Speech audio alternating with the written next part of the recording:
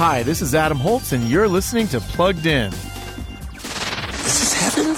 No, it's the great before. This is where new souls get their personalities, quirks, and interests before they go to Earth. In Pixar's 2020 animated movie Soul, streaming on Disney Plus and currently re-released in theaters, we're invited to consider where our souls come from before we're born.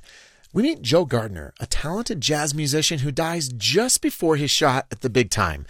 Joe finds himself on an upward escalator, but he's not ready, so he claws his way down into someplace different, a place where souls are kept before they're born, known as the Great Before. Soul is a delightful, winsome story of friendship and self-discovery, but it has more spiritual twists and turns than most Pixar movies, so we're giving it a 3.5 out of 5 for family friendliness. Read the full review at pluggedin.com/radio. I'm Adam Holtz for Focus on the Family's Plugged In.